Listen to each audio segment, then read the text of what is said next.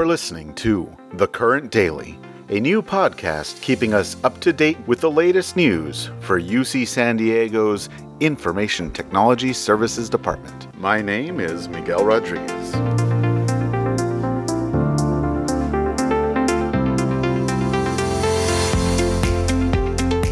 Today is Tuesday, April 14th, and this podcast is really becoming a who's who of ITS staff members as we have quite a great number of interviews. And today, that interview is with James Seddon, Manager of Data and Voice Network Teams. James is going to update us on the transition to remote work and some VPN hardware upgrades. Mostly though, he's also going to discuss some more details about the Cisco Learning Credits, which are a unique, beneficial, and time-sensitive learning opportunity. That's right, time-sensitive, so if you're interested in learning a little bit, now is the time to get on it, and let's get to the interview so you can learn more. Hi again, IT Services. This is Mark Herzberger. Today I'm joined by James Seddon. He's the manager of our voice and data operations teams. James, welcome to the pod. How are you? Thanks. I'm happy to be here, and things are good. We're hunkered down here at the Seddon household.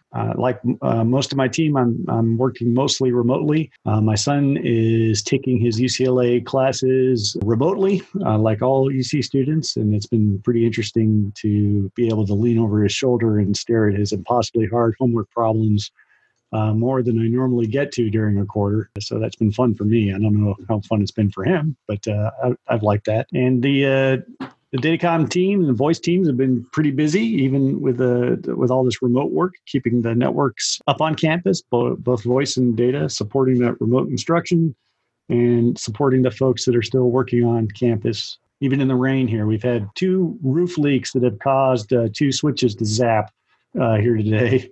So the teams are busy getting those restored. So we're definitely keeping busy even with the remote work situation. Sounds good. On behalf of the department, I appreciate all that work and especially appreciate if folks from the team do have to go on site and get that fixed. So we've got a couple of topics to discuss, both VPN hardware updates and also the Cisco Learning Credits. So from your end, how is the VPN doing and how is it handling the increase in remote work?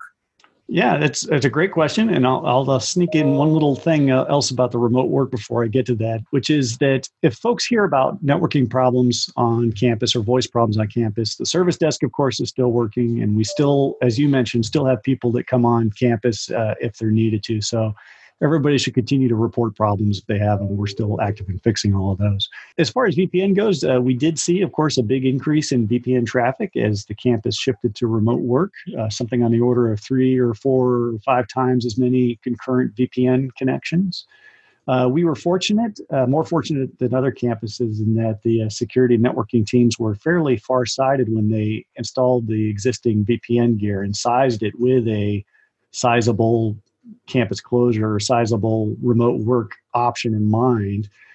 So we actually haven't approached capacity on the existing gear, but to make sure that we don't and to increase capacity even further, 2 new VPN appliances, VPN concentrators were ordered and are installed and are currently being tested. And in fact, Philip Lopo sent an email to all ITS on March 31st asking that everybody use the new hardware. It's pretty easy to switch. When you open up that NAConnect client where it says connect to, and it normally has vpn.ucsd.edu in there, you just have to put test VPN all run together .ucsd.edu, and nothing else should change about your access or your pool assignments or the way you log in. Everything else should be identical to the old one. And we want people to use that right away and use that from now on and then report any problems to us. The existing gear has been keeping up with the increased load very well.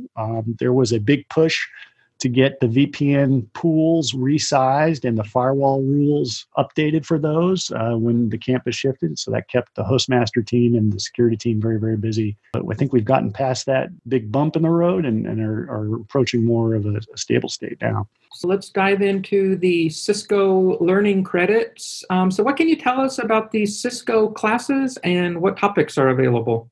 Sure. So the learning credits are things that they're like gift cards for Cisco training that we get, we negotiate and receive as part of large purchases of Cisco networking gear. And they can be used on any official Cisco training. So the classes are all related to Cisco gear, of course, but that includes networking gear, security gear, voice gear, conferencing gear, anything Cisco makes and has official training classes for those topics are available. Cisco certifications, any of that stuff. And the credits can be used with either Cisco directly. Cisco has a learning library, which has a bunch of online instructor-led or self-paced or recorded. They have all of those options directly from Cisco, and you can spend the credits there. Or you can spend it with any Cisco certified training partner. Global Knowledge is an example of one of those, but there are others for any training offerings that those folks have. The credits have an expiration date on them, and we've got some expiration dates approaching and have an excess of credits. So we're happy to extend those credits to folks in ITS beyond the networking teams.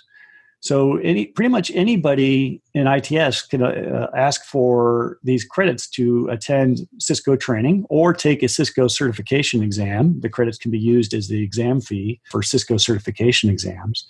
And we just need that person's manager's approval because these are still university resources. So we need to make sure that the class is still a good use of the resource.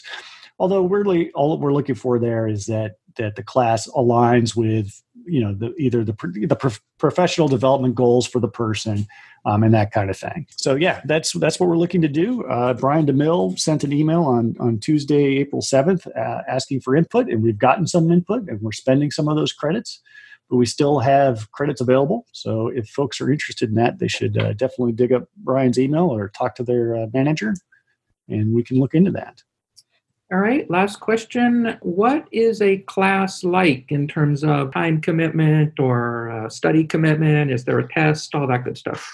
Yeah, there's a wide variety here. Some are just a single day or a few hours. Others are a week-long led with an instructor. Others are a week-long no instructor. It's all pre-recorded.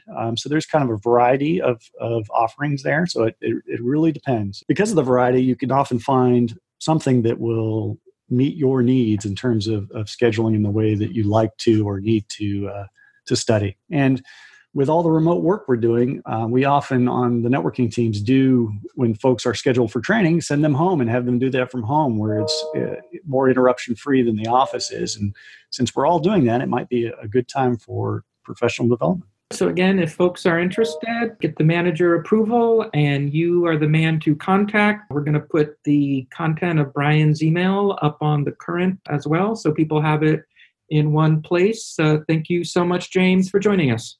I'm happy to be here, and everybody stay healthy and safe. I second that. Do you like what you're hearing on this podcast? Please let a fellow IT services staff member know so they don't miss out. Also, if you want to be notified as soon as the podcast is posted, watch the podcast page on the Current. If you don't know how to do that, instructions for watching a page are posted there. Most importantly, if you have something to share or an idea for me to include here, you can submit it to the email its-podcast@ucsd.edu. If you join me on Zoom, you could actually be on the podcast. Again, don't be shy. We want your voices here. This is a podcast not only for ITS, but by ITS to help keep us informed and connected. And that is it for today. Remember to listen to the next episode of The Current Daily.